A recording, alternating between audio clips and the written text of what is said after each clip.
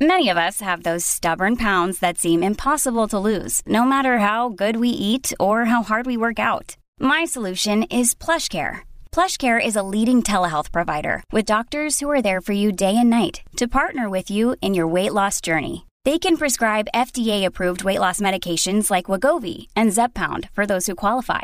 Plus, they accept most insurance plans. To get started, visit plushcare.com/weightloss. That's plushcare.com/weightloss. Good morning, Oregon. It's Friday, November 11th. This is Elena Neal Sachs with a news briefing from the Oregonian and Oregon Live.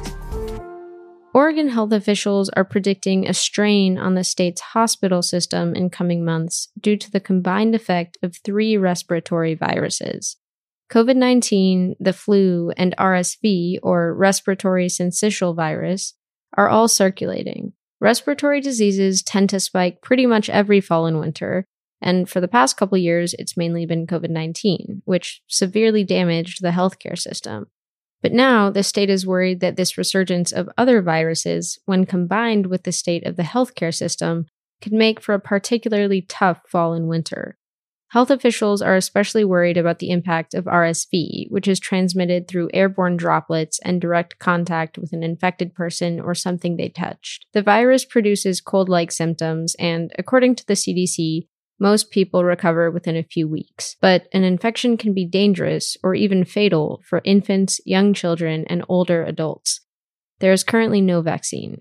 On the brighter side, case growth of monkeypox infections is continuing to decline throughout the state.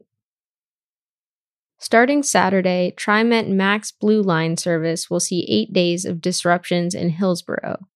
As part of the Better Red project, there will be track replacement work near the Fair Complex/Hillsborough Airport Station. This means Blue Line trains will be suspended all hours and days through Saturday, November 19th.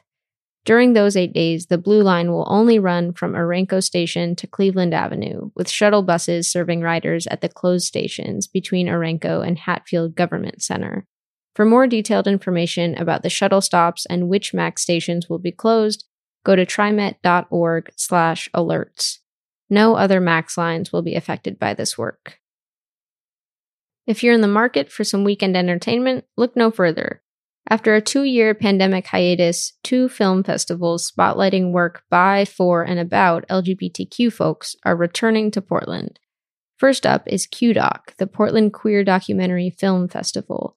It will run from November 11th, today, through 13th at the Hollywood Theater in Northeast Portland and will showcase 10 feature films and 5 shorts, including 11 Oregon premieres and 2 world premieres. Among the lineup is the short film Never Look Away by Oregon-based filmmaker Devin Boss, which tells the creation story of the 3-story-high mural of the same name in downtown Portland. The second event is the Portland Queer Film Festival, which runs November 15th through 20th at Cinema 21 in Northwest Portland. The festival will present narrative and documentary features from around the globe.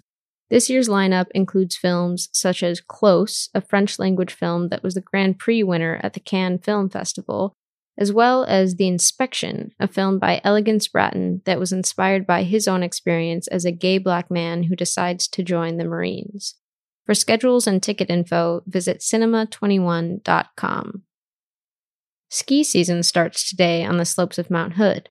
Timberline Ski Resort will open 2 lifts today, Poochie and Bruno's, with more expected to come as conditions allow.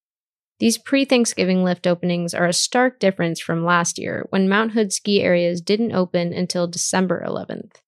Meanwhile, Mount Hood Meadows and Mount Bachelor both announced November 25th opening dates, weather permitting. Other Oregon ski areas are also eyeing Thanksgiving for a possible start to the season. Willamette Pass Ski Area and Anthony Lakes are both hoping to open around then, while the Cooper Spur Ski Area, located on the northeast side of Mount Hood, will open later in the season, likely around December 17th.